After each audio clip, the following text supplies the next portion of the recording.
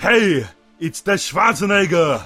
I need your clothes, your boots, and your podcast device. Why? Because this October, on the Films and Swearing Movie Podcast, the boys will be reviewing all 5 Terminator movies. Yes, all 5. Even Rise of the Machines, Talk to the Hand, and search Films and Swearing on your podcast apps, iTunes, Skynet, and Stitcher Radio, or visit filmsandswearing.com. If not, consider it a divorce. That's fucking Torrico. Fuck you, asshole.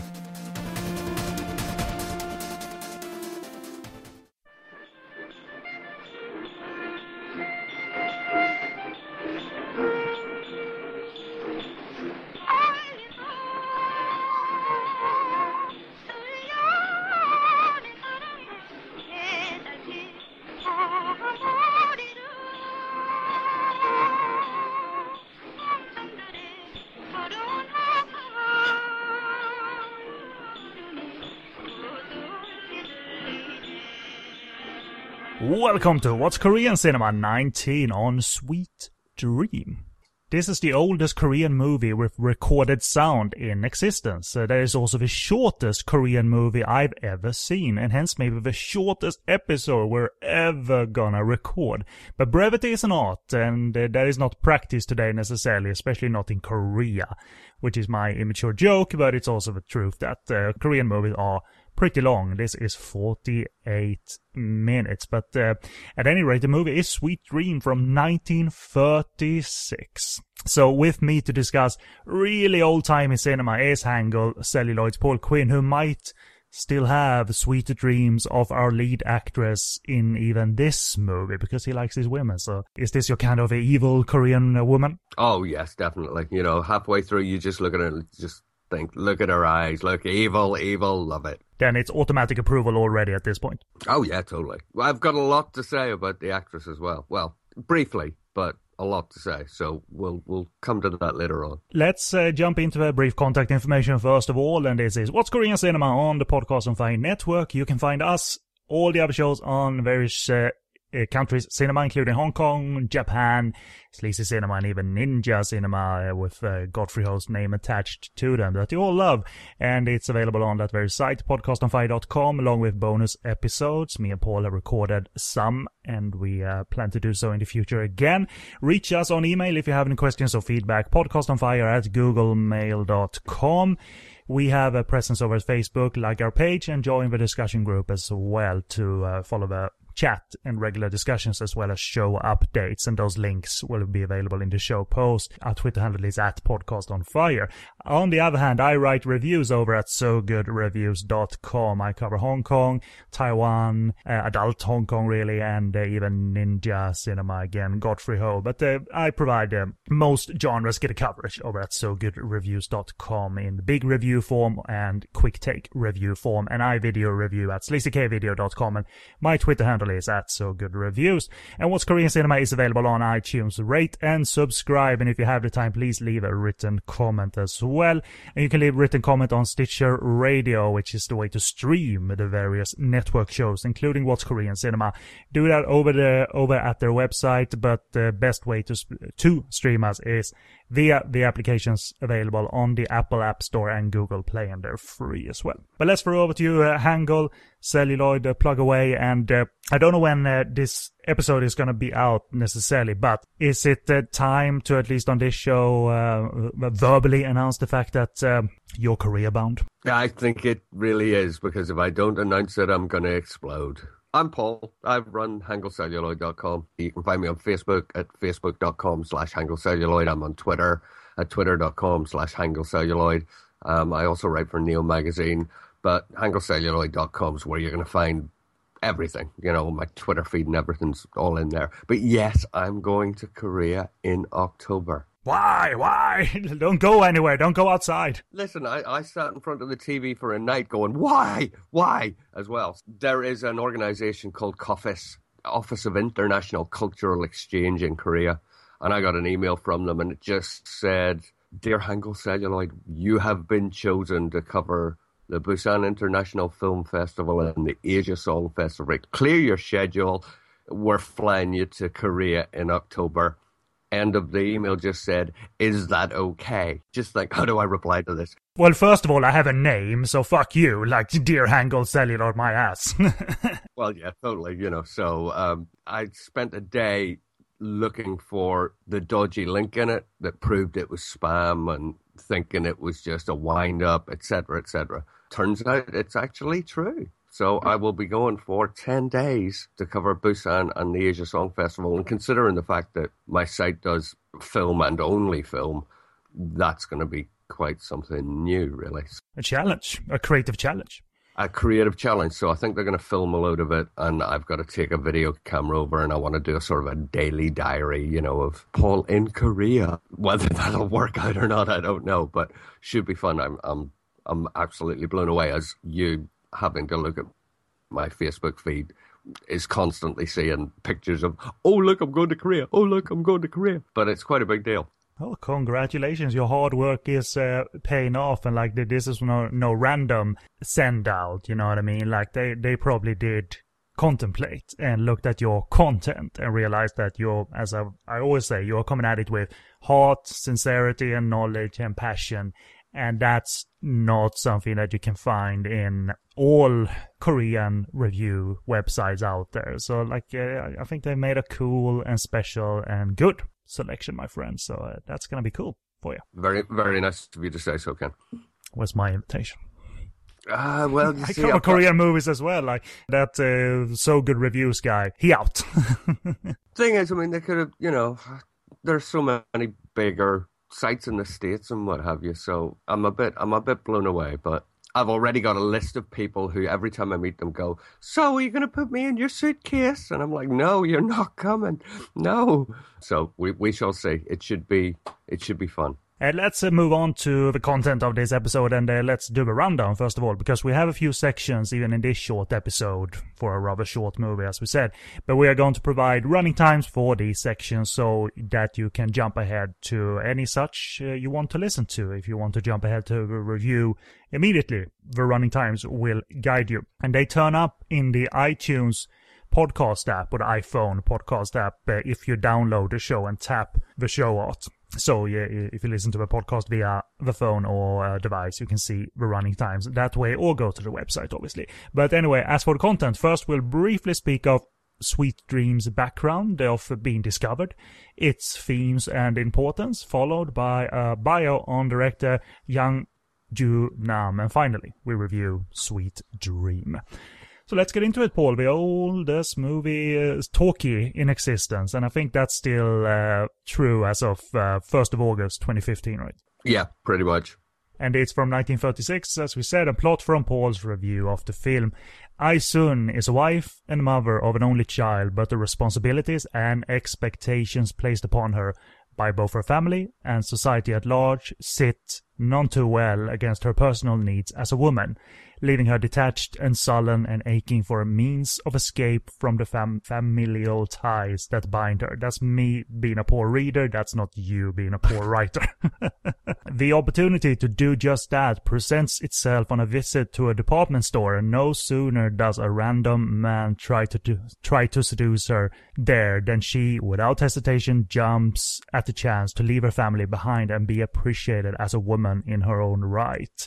The sexual being that she has been forced to hide for so long finally coming to the fore and escaping its moral shackles. However, having ignored numerous warnings about the inevitable outcome of such adulterous behavior, Ai-sun is soon to come face to face with the consequences of her self-serving actions, the fallout from which impacts not just her family in general, but also on her daughter specifically and ultimately herself. I gotta end in a Trailer Man voice. From the director of Come Sweet Dream from 1936. They should really do that. It would fit really well. They probably could, but I normally detest, when DVD companies and Blu-ray companies try to make an updated trailer for the kids. I often detest that. I remember watching the new trailer that Fortune Star cut for the classic Hong Kong movie Rouge, which is a very calm and atmospheric ghost romance, partly set in 1920s, partly set in modern times. And the new trailer tried to amp up the horror factor. It just looked artificial across the board. So yeah, I like the original better. But anyway, background. We're going way back here into an era where movies were shown during the time, but then got lost along the way for a variety of reasons. Film preservations, being lost during wartime and what have you. Sweet Dream, aka Lullaby of Death, or Death's Lullaby, thankfully does exist. It was rediscovered as late as 2006 in China by the Korean Film Archive. And it is, in fact, the oldest Korean film in existence until they discovered the movie Crossroads of Youth, which is actually a silent film and is older. But Sweet Dream therefore holds the title, if you will, of the oldest Korean movie in existence that was recorded with sound. It's not live sound as far as I could hear. It still sounded like, or maybe it was just out of sync. They couldn't sync it up, but it is indeed a talkie. So there you are. No, I mean, it's definitely, it's post-dubbed. I mean, Korean stuff continued to be post-dubbed right up into the 50s. So there's no way it was never live. But, and it does lag a little bit, but if you're watching it online, you get used to that anyway. So it certainly doesn't detract from it. I've seen movies in worse conditions that were made 10, 20 years later. You know what I mean? Like, so it's pretty like, they could transfer it without it breaking. You know what I mean? Like, even The Housemaid is in worse condition in parts. Very much so, yeah. It is the debut film of director Jang Joon-nam and considered important for its showcase of so-called film grammar in development, as this is not working from established rules of shooting and editing, but it's kind of paving the way, or also making decisions during production based on the instincts for drama. So it's not working from cliched templates, technically. And to quote the Korean Film Archive, this is what they said about the movie, that it's also an insight into discourses on new women and modernity during the Japanese colonial era. And here comes the question, because I'm dumb. I'm too dumb to understand any of this. So, Paul. No way. I review pornography, as you know, so I'm pretty much like out of the loop. What does this mean, this term, new women? And put it in, if you can, put it into context for this movie and the Japanese colonial era in Korea. I mean, the film's notes talk of depiction of women buying expensive things, but then switching to maternal content in a way to reduce the portrayal of these women's, or this woman's, vain and moral. So you have the question in front of you. What is there to say about new women? Well, I mean, if you think back to before this film, back to theater and whatever else, even normal society, women were expected to grow up, get to their late teens, fall in love, marry a man, give up their entire life, look after their husband, bring up children. The children and the husband were their existence. That was all that was important. And if you did that, you were great for family, you were great for yourself, you were great for Korea. This new woman thing, as the Japanese colonial thing took over, and even westernization and modernization started to ease its way in, women started to see that they were individuals. They wanted to be able to go out on their own. They wanted to be able to buy nice things rather than, oh, I've got to get food for my husband. That's all that matters. And this new woman thing, by the authorities, if you like, was considered almost evil. You know, they were self-serving, therefore the family was going to implode. If the family was destroyed, that would essentially destroy Korea. And in terms of Japan was trying at this point and beyond to merge Korea and Japan together. They got to the point where Korean language was banned, where films, as we'll talk about, actually had to promote Japanese ideology. For a woman to look out for herself, it was almost seen that she was going to destroy what little was left of Korea. So this new woman thing was almost, modernization is going to kill us. We're going to end up destroyed. Korea will no longer exist. We'll be Japanese, if anything. So that's sort of this whole new woman thing. It was essentially modernization, and modernization is evil. And no, I hate to be personal, so I'm just gonna briefly dip into it, that's not a bad idea.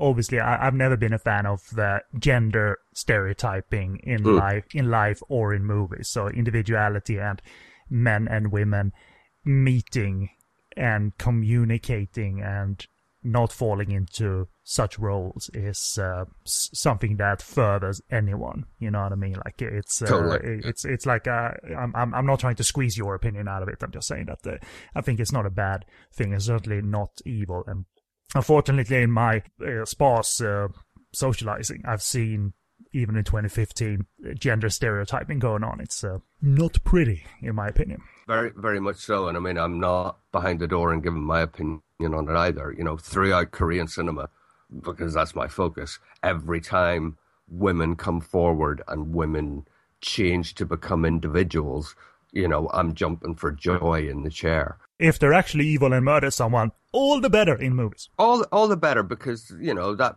person probably deserves it anyway. But the other film we're going to talk about, that's part of the reason I wanted to link it to this, but we'll talk about that a little bit later.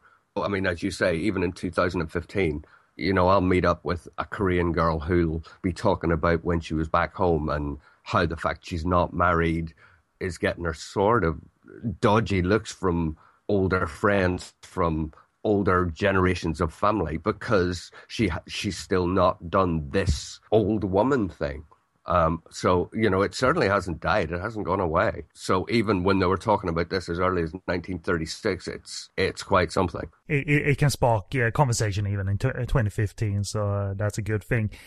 So, talking of director Yang Joo-nam, born in Seoul in 1912, he entered the Jeong Song studio with the help of two brothers, and he came to learn editing. And as is true for even modern tales of breaking into the movie industry, Yang climbed the ladder and worked as an assistant director within a year of joining the studio. By the time Sweet Dream came around, the studio had been producing movies with sound for a little while, and it was the sixth one and Yang's first as director. And funnily enough, he stopped directing movies for 20 years after this point. So that's my question to you. Do you know if there's a story behind that? Any controversy, any ban on the filmmaking? Well, there are two sides to this. When Sweet Dream came out, it was seen as hugely revolutionary. It was hugely controversial. It shocked audiences. If you think in terms of what it is, the authorities or the industry were actually really into it because it depicts this woman who goes out, becomes a modern woman, becomes self-serving, and it all goes horribly wrong. And from their point of view, that's what they wanted to underline, the fact that, yes, this will happen, this is bad, families, everything. So they were happy, but audiences were absolutely shocked that she would be so forward, that she would be, you know, throw away her family, that she would just walk away from her daughter. That is the first part of it. The second part is that shortly after Sweet Dream, because there was still Japanese colonization, there was a thing called the Korean Film Act that was brought in, which said that films had to promote Japan, that had to follow Japanese ideology. So films like this just wouldn't have been allowed to have been made anymore. And essentially, if you look at Yang Joo-nam's career after this, he went off and he edited, he did cinematography for other directors who were doing essentially Japanese propaganda, and he never made anything of his own. And I can only guess, but I honestly believe that he waited until all that had passed when he could make the sort of film that he wanted to make. I think for that last period of colonization and just into independence, he just thought, you know, I'm not going to do that. I can't do it anymore. Therefore, I will edit these films that I don't care about, and I'll make money, and I'll live, and we'll deal with it all later. Now, I mean, I'm guessing at that, but it seems as soon as it says, oh, he retired for 20 years and just did editing, when he comes back, he's doing the same sort of films, and it's in a period when they could get away with doing that sort of film. Right. And indeed, you said that he went on to work as editor, cinematographer, and even sound recordist for such directors as Choi In-kyu and Bang Han-joon, and Lightning Fire Round, as these things are. Are those two directors notable directors in the history of Korean cinema? Very much so, but not in the way you'd think. If you look at Choi In-kyu, his two biggest films, I guess, Viva Freedom. You know, if you go to any historical film series or anything talking about, you know, the freedom of Korea, the independence, the blah, blah, blah, it's always mentioned. And that was his big thing. It should also be said that Choi In-kyu taught Shin Sang-ok. That's where Shin Sang-ok began. So if it hadn't been for him, Shin Sang-ok wouldn't have perhaps got to where he got so quickly. And we wouldn't have had Pulgasari as a result. Like, totally like negating Flower in Hell right there. Exactly. You know, but both him and Bang Han-joon, the other director you mentioned, essentially really did propaganda Japanese films. That was sort of their deal.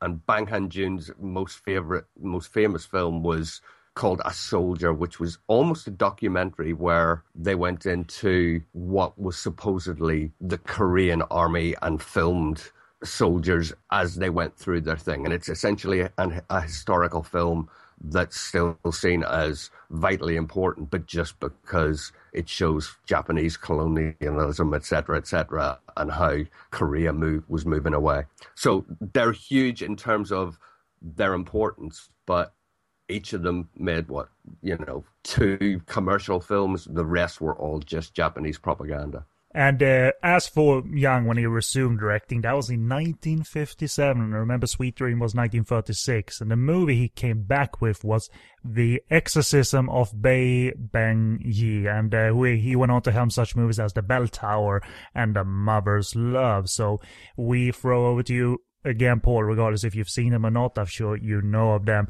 And were they showcases of an evolving director from 57 and onwards? I think if you saw certainly A Mother's Love, you'd actually consider it was a different director, because as we'll talk about with Sweet Dream, there are a lot of things that really shouldn't work or aren't. It's an industry learning what it's doing. With A Mother's Love, it's a director who knows, who's worked in the industry for years, who is actually making a film having seen other films being made. When Sweet Dream was made, that really wasn't the case. You know, before it was all essentially fictional documentaries, but they looked like documentaries. There was no drama, there was no proper framing. So it really seems like they're different, and they're good films. I think A Mother's Love is on Koffa as well. It was the last time I looked, I think. And finally, director Kim So-young was, quote, saying of Yang Junam's work, so, quote, "The images may seem to lack flexibility because they are so grammatically faithful, but the spirit of craftsmanship based on film technique that shines through in his works should provide a valuable lesson for those young directors who poorly imitate foreign films." Would you say that's fair? Very, very much so. And I mean, as I say, with Sweet Dream, there are scenes where he's definitely got an idea of what he wants, and he's got one character interacting with another, and in the corner there are 2 people that are just sort of standing motionless, and they stare at their feet really for a minute for that whole scene, and you just think, what, you got away with that? But when you think back to the fact that that was the first time this had ever really been done, yes, it's lacking, but he was really writing a rule book. There were no rules. He was making it up as he went along, and it works quite well for what he did. So yeah, you know, it does have craftsmanship, and it does have oddities that wouldn't happen now, but that was part of the deal. Probably not a bad thing that it was as short as it was. Having said that, you see obviously in Hollywood as well at these times movies being less than an hour long and all of that, but maybe in the case of Sweet Dream being such movie made in an industry in its infancy, maybe it's not a bad thing that it was merely 48 minutes when all was said and done. Like, maybe that wasn't a rule either, that anyone was aware of, that movies were a particular length. I think that's probably the case. And I also think, I mean, you mentioned whenever you went to, just before you, or as you were watching it, I remember you sent me a message saying, it says 48 minutes. Is that right? You know, it's not 2 hours. It broke my brain, Paul. That's what it did. Korea, 48 minutes. Korea, 48 minutes. And then I shut down, like the system backfired. But the amazing thing is, when you sent me that message, I had to think for a minute, and I was thinking, is it only 48 minutes? Because I didn't remember. it struck me as a full movie, and it still does. And when I rewatched it a couple of days ago, yeah, it's 48 minutes. It feels like a complete piece. I think it's the right length. Anything longer, and oh dear. Exactly. And that leads us kind of into the review. And for my short opinion, I can't put myself in the heads and the shoes of 1930s filmmakers. Of course, as we talked of just now, I don't think Young was aiming for a 90 or 120-minute movie. But it's amusing to me, like if you switch to nowadays, if a movie is this short and it's an exercise in brevity, that would be considered style almost. But I think it's a rather good as an exercise in brevity. Intentional or not, and it gets to a point quickly and presents a rather dark story in an intriguing manner. I was on board with the short drama that it is. So for the sake of structure and discussion, what do you want to say in short about Sweet Dream? I love Sweet Dream. I think it says exactly what it needs to say without padding, without any messing about. And it is rather forced. I mean, from the very, very start, she's so over the top. She's so fake. You just can't imagine a woman actually being that blatantly aggressive towards her husband, whether it's in 1936 or not. You know, she's just sitting there. He's reading the paper and saying, yeah, what do you need clothes for? And she's just like, I need the most expensive thing. You know, that's kind of the theme of the movie, and also why it's engaging, because Young places us right into an seemingly already infected relationship. She cares about image, he kind of doesn't. He cares about her being a dutiful wife, I suppose. And you ask yourself, kind of, who is rational here? Because she is, as you said, so like, bye, image, me. You wonder, is this going to be pleasant at all to follow? It's like, are we going to follow such an irresponsible, negative character? But that's not necessarily the case that she is. It opens up those questions, essentially. Who is rational here? Is she right to like seek individuality and identity and pleasure? And of course, that's not a bad thing at all. But it really, as the movie rolls along, the things she walks into and steps into, and the kind of ideas that she holds on to, it's going to derail her as well. So totally. But yeah, one thing that often is quoted in the movie is the imagery of the caged bird. As she says, like, I'm not a caged bird, or I feel like a caged bird. Cut to the caged bird. Obviously, looking at it today, it's on the nose. But it probably, I'm taking a shot in the dark here, it probably wasn't standard movie language to show symbolism like that. This was new. This was massive. I would imagine a fair few people watched this and saw the bit with the bird cage at the start and thought, what's that?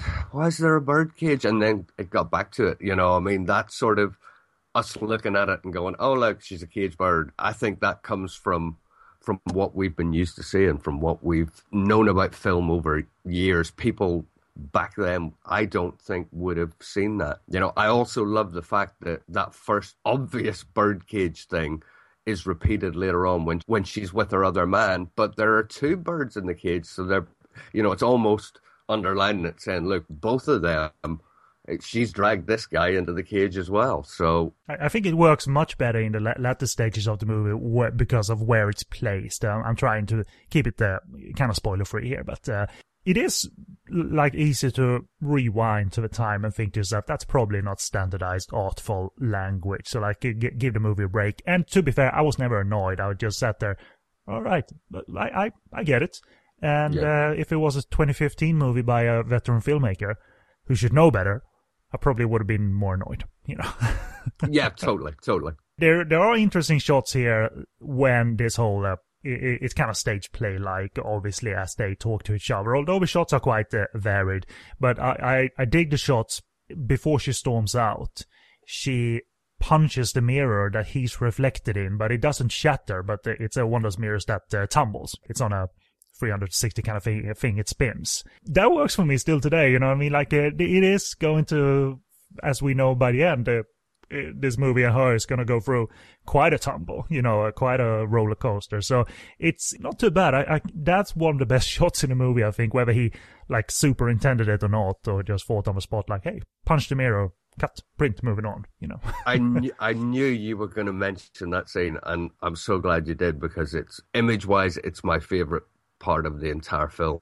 it's one of those that's done without cutting away to anything else. You know what I mean? It's done within the dialogue, which I think is why it works much better. I mean, a lot of these things have disappeared. Very few films are available. But if you, for example, take a look at Crossroads of Youth, if you ever get a chance, the silent film, the oldest one, it's very face-on. It's people standing in front of the camera. They're talking. One moves away, etc., etc. It's very standard. And that scene with the mirror, you know, this whole person reflected and having a conversation. And, you know, to me, that's cinematography actually in its infancy. That's him starting to do something that's never been done before. I was deeply impressed with it. Indeed, I agree. And he makes us curious in this. He makes us flip-flop in our decision in terms of, like, are we going to side with someone? Who are we going to side with? Because the husband doesn't seem terribly forceful, you know what I mean? It's one of those relationships that just feels infected, and they're both kind of vicious to each other verbally. So, and like when she walks into the department store, you don't feel like, what a liberation that she's asking for something more expensive. Like, it doesn't feel like, my God, liberation. Or revolution. And that's a good thing, where you sit there and wonder, like, where is this going? I'm interested where this is going to go. I'm not judging any characters because we are dropped in the middle of it and have to deal with it for 48 minutes. And that's not negative at all, actually. And you keep up with it also. That's the point. We're not dropped into the movie to a point where so much has gone on that we haven't seen that it subsequently makes us confused. Not at all. And also because it has two AKAs, or one AKA that's referred to in a different way, Lullaby of Death or Death's Lullaby. There's obviously something lurking here that's probably not going to be pretty, and that makes us curious as well. Same thing. I guess what you can say what you want. It does have that AKA Lullaby of Death, which I assume was a subsequent thing, because the actual Korean is Mimong, which is Sweet Dream. Mm-hmm. But same thing, if you look at that with such a lovely title, Sweet Dream, and it's an incredibly dark tale, and you look at the other film we're going to look at, and you take its sweet title and take its content, it's exactly the same deal. Maybe this is because of the movies in, like, filmmaking infancy, but it's today skipping certain scenes, and actually Lee Chang-dong does this quite well in Secret Sunshine, skipping certain scenes and letting us fill in the very tiny basic blanks that we need to, is something that is done here, whether conscious or not, because she meets what is this thief in the store, but it's this thief that takes her purse and off-screen had returned it to her and then started the kind of relationship that way. He manipulates his way into, not her pants, on-screen anyway, but we never see that. We still get it, you know what I mean? Those are blanks that are easy to fill in, because we're talking, you know, we're not talking years of events between, you know, one scene and another. It's very easy to fill in, and it's actually something you can say about, as I said, Lee Chang-dong, at least in terms of Secret Sunshine. Very much. He's an interesting character in a way, the thief. I don't remember his name now, or if he was ever named, but... Not that I know of. You're curious about, and it may be argued that it's poor filmmaking, but I actually was curious about the fact that he says that he's super devoted to her and super in love with her, even after meeting her for a few days, dating for a few days. And he also has his other agenda of planning a robbery. So his fellow robbers, they are kind of questioning why his attention is elsewhere. Did you think that was a thread that was convincing at all, their relationship? I mean, I could buy it, that he's distracted, and also think that it's probably due to the fact that the filmmaking infancy, maybe. But on the other hand, I might be making excuses for the movie at the same time. I think you maybe are. There's a lot of the statements and even motivations that are a little bit, as far as I'm concerned. I mean, he says, I would die for her, so that's maybe, right. I haven't felt that necessarily, that passion between them, you know? Yeah, I think that's just him getting a little scene out of the way and sort of trying to underline the relationship, which hasn't really been shown. But I didn't really buy it. But it doesn't detract from it in any way. No, because the main thread that is quite substantial and not shallow is the focus on the child. Mm. Not that it preaches man and woman must be present for the child, you know, but a unit must be present for the child that's probably a good idea. Otherwise, things could break or shatter. Because she leaves so abruptly that she does, it certainly is quite felt as made, because as Young directs the little kid, as she sleeps and she asks for her mother, and rather than having tons of crying scenes, that wasn't really affecting for me. That you felt, even in this short little movie, this short exercise, that there was like an internal break and shatter within the child, Very much so, and I think that's them underlining the whole thing, that, if the family goes, who's going to hurt? It's going to be the children are going to suffer, and it does work. It does do what it's meant to do in very little time, which is a plus point. And furthermore, there is that big job that they've planned, and obviously all movies can't be the greatest heist movie ever told. So I had a little bit of possibly unfair chuckle at the fact that they just walk into a room, punch a guy, and take money. On top of that, I love the fact that they'll punch a guy, punch him off screen, and then you'll hear all the boom, but you don't actually see it, so they don't actually have to worry about any big fight scene. It's happening. It's happening, and then it comes back as they run out. That works. It's like there because they're well-clothed men. Like they're not like these grungy robbers that dress up for the robbery only. So I would expect something smoother, but hey, get it done in whatever way, I suppose. And they're not even masked or anything. They just walk into this laundry establishment. Was that it? And I think there was something akin to that. But regardless, they rob the boss who's counting today's take, and yeah. So that's that. So we have like off-screen violence and some on-screen push into a bed, so it's not like Jumbo Ping style action choreography here in 1936 or anything. And but it's there. You get that the robbery took place, and that the thieves' kind of front is unraveled for her. So because of her, and he's trying to sell her a rich front and all of that. So, and I guess him befriending her is like spells doom for multiple characters here, and you like come back to the fact that the second caged bird sequence, and I didn't see this, but the second time it appears, you got two in there. So it's not a bad thread. Like you realize that it's been a downward spiral. And we're not gonna spoil what happens to the end, but boy, does it go to hell for. Oh yeah. But not like through even stings of music or anything. Like that film language is not developed either. Like when the big tragedy happens, it's barely noticeable because you can't.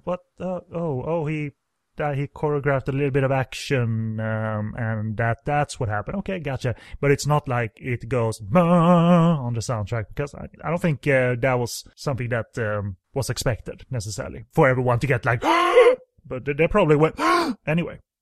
I would imagine they, a lot of them went, well, that's right, that's the way it should be. I mean, after all the things that have happened and the things that have been destroyed, that's only right that it ends like that. It really gave me that feeling of going back to, if this is what happens to a family, then this is what should happen. And it seemed quite a little bit preachy, but it worked for me. I liked it, and I like the fact that what does happen is very understated until they actually mention what it was. And she has a rather good like uninterrupted, uncut take of emotions. The actors playing Ai-sun towards the end, which I always enjoy nowadays too, seeing actors act. What, just before you go on to whatever, that brings me to a very quick point about her. The actress, Moon-Ye Bong. Yes, we see her in Sweet Dream. You can't see her in many of her other films because they don't exist anymore. But at the time, she was the biggest Korean actress there was. She was huge. If you think of Jun Do-yeon, who's in Secret Sunshine that we're going to talk about in the next episode, what she is today, Moon-Ye Bong was back then. And just a few years, I think 2, 3, maybe 4 years after Sweet Dream, North Korea initialized the first big film studio, invited South Korean actors and actresses to leave impoverished Korea and go to the North to have the benefits of, the better society. And she went, and she became North Korea's biggest actress for 15, 20 years. She was massive up there as well. So her being in this is one of the very, very rare times you get to see one of the biggest actresses of the time in South and later North Korea performing. And that scene at the end where she's crying, sort of, it shows she can act. North Korean movies availability with her, is that like 0% by now, or are there some versions out there? I have not seen anything that she's been in that was done in North Korea. Nothing at all. It's like an invisible legacy thanks to a couple of factors here. Yeah, I would assume some of it still exists, but you're just not going to see it. She became a huge actress, and she was in this, but you're not going to see it because it's North Korea, and there's a curtain thing. I would imagine, at least when it came to Kim Jong-il, who was such a big movie buff, I would imagine he would have had something to say about film preservation.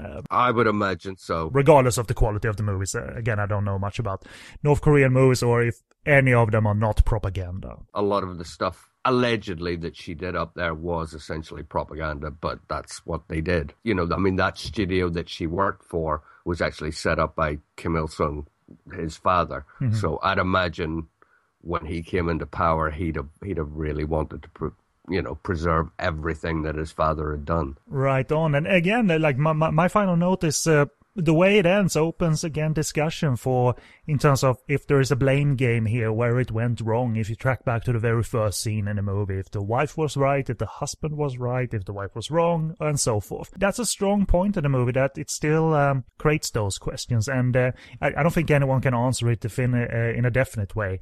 I kind of just look at it, what a shame that they couldn't resolve issues by talking, but it's clearly an infected relationship within a time where gender roles and stereotypes, if you will, are what they were. So maybe they had no chance of them meeting halfway. Any final note before we do the availability, my friend? I enjoy the drama. If you watch it, I hope you do too. It's decent quality. The acting's fair to middling. Her scene at the end is great. But also Sweet Dream is a phenomenal film to explain road safety.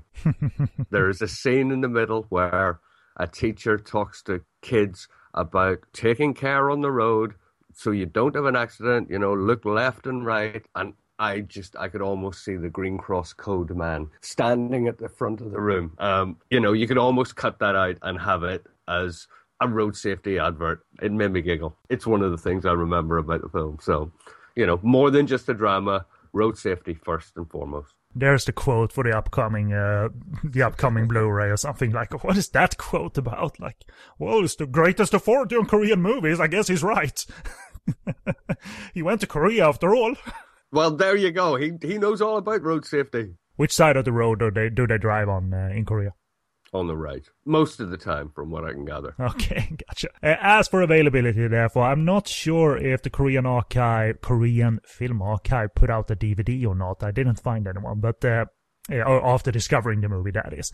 But it is available to watch for free, legally, with English subtitles on Kofa's YouTube channel, and we'll link to the video in the show post. But if you just search Sweet Dream, a Korean movie or something like that, then you're likely to find it pretty much instantly. And I'm glad that it's both subtitled, but thankfully for the people who discovered it has, far as I'm guessing here, but it has embedded Chinese subtitles on this print because it was discovered in China. And thankfully it was subtitled in Chinese because for a couple of minutes the audio is almost muted. The soundtrack is not pristine. Thankfully that Chinese support could be used to create a full translation for us. You know what I mean? Because this audio is nearly gone during a couple of sections. That's that. Next time we do more brief shows nowadays, as you know, rather than a double bill that lasts 2.5 hours like a Korean movie.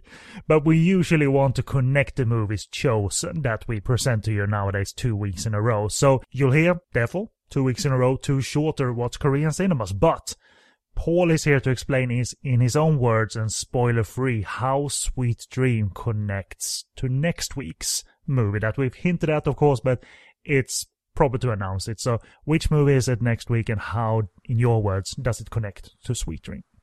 Next week's movie is Secret Sunshine by Yi Chang-dong, starring Jin Do-yeon and Song Kang-ho. And it links in my mind anyway, because the whole It has women! It has women. Women in big roles, and they cry a lot, which they actually do.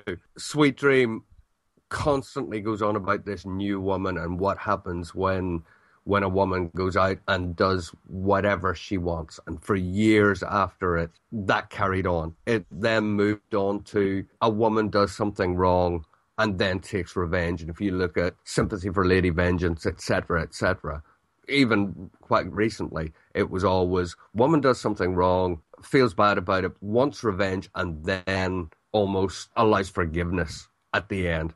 Secret Sunshine's a new deal because this woman had done nothing wrong and everything is thrown at her. She tries to find her way through and she can't. And the way we'll talk about the whole political side of it because that's Yi Chang-dong's thing. But Secret Sunshine was a new deal in terms of the new woman who is completely innocent and who things go wrong for anyway. So that's sort of why I linked them, because they are complete polar opposites of the same thing. But it's also an excuse to talk about her again and him again. Yeah, totally. There's nothing wrong with that. Like your love for a director and a love for a leading lady, there's nothing wrong with that. There's nothing dodgy about that. And like for the Housemaid fans, she doesn't get her kit off in this one. Which is a rare thing for Jin Do-yeon. Is it really? Like, she's the biggest actress and everyone expects her to get her breasts out. Okay, that's rather... I don't know about that. We'll mention that as well, because there's something to be said about it. But wonderful actress, doesn't need to get her kit off. She's just phenomenal. Right on. But let's finish off the Sweet Dream episode then with some brief contact information again. And this has been What's Korean Cinema? And that was, I guess, Korean Cinema to answer the question. Maybe that should be a sign-off or something. Now I know. Like, next episode I'll ask again, because memory is very short-term. Like, what's Korean Cinema? Well, Ken, I'm going to Korea, so I'll be able to tell you tenfold what it is when I come back.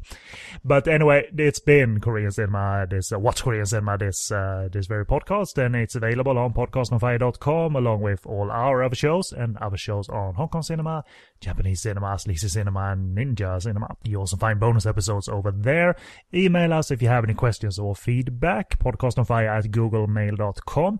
You can contact us over at Facebook as well. Leave a like on our page where we mainly post show when the shows come out, and we have discussions over in the Podcast on Fire discussion group, and links to all of that is available on our website, or just search for us. Our Twitter handle is at Podcast on Fire, so follow our updates and tweets over there as well. I write about Hong Kong movies, Taiwanese movies, ninja movies, and a variety of genres over at SoGoodReviews.com, and I video review at sleazykvideo.com, and my Twitter handle is at SoGoodReviews. Haven't examined yet how strong the ninjutsu cinema is in Korean cinema. I only know of one, and I hated it, but it's not really a Korean movie. Ninja Assassin I watched with Rain. Oh, yeah, it's terrible. Yeah, I know. It could have been great if it had been made 20 years ago when there was no CG blood. I totally agree with you. That was a cartoon, but even as a cartoon, it was bad. Like, oh my God, stop it! And Rain's career stalled after that one in America anyway, so... Is he still around, by the way, Rain? Oh, yeah, he's still doing what he does. Sorry, I'm not a huge Rain fan. Never have been, never will be. But, you know, he does what he does well enough, I suppose. But, yeah. There it is. We're available on iTunes as well. Rate and subscribe What's Korean Cinema over there if you prefer to use iTunes as your podcast delivery system. And stream us over on Stitcher Radio, either via their website or applications, the free ones available on the Google Play and the Apple App Store. And for reference sake, what's your URL, Paul? I'm at hangulcelluloid.com. You can find me on Facebook at facebook.com/hangulcelluloid, Twitter at twitter.com/hangulcelluloid. Go to the site, have a look. Right on. So, this has been What's Korean Cinema? That was Korean Cinema. Let's see if I stick with that sign-off. But for now, thank you everybody for listening, and see you next week for our discussion and review of all things Secret Sunshine. So, I've been Kennedy, and with me was Paul Quinn of Hangulcelluloid. See you later, guys.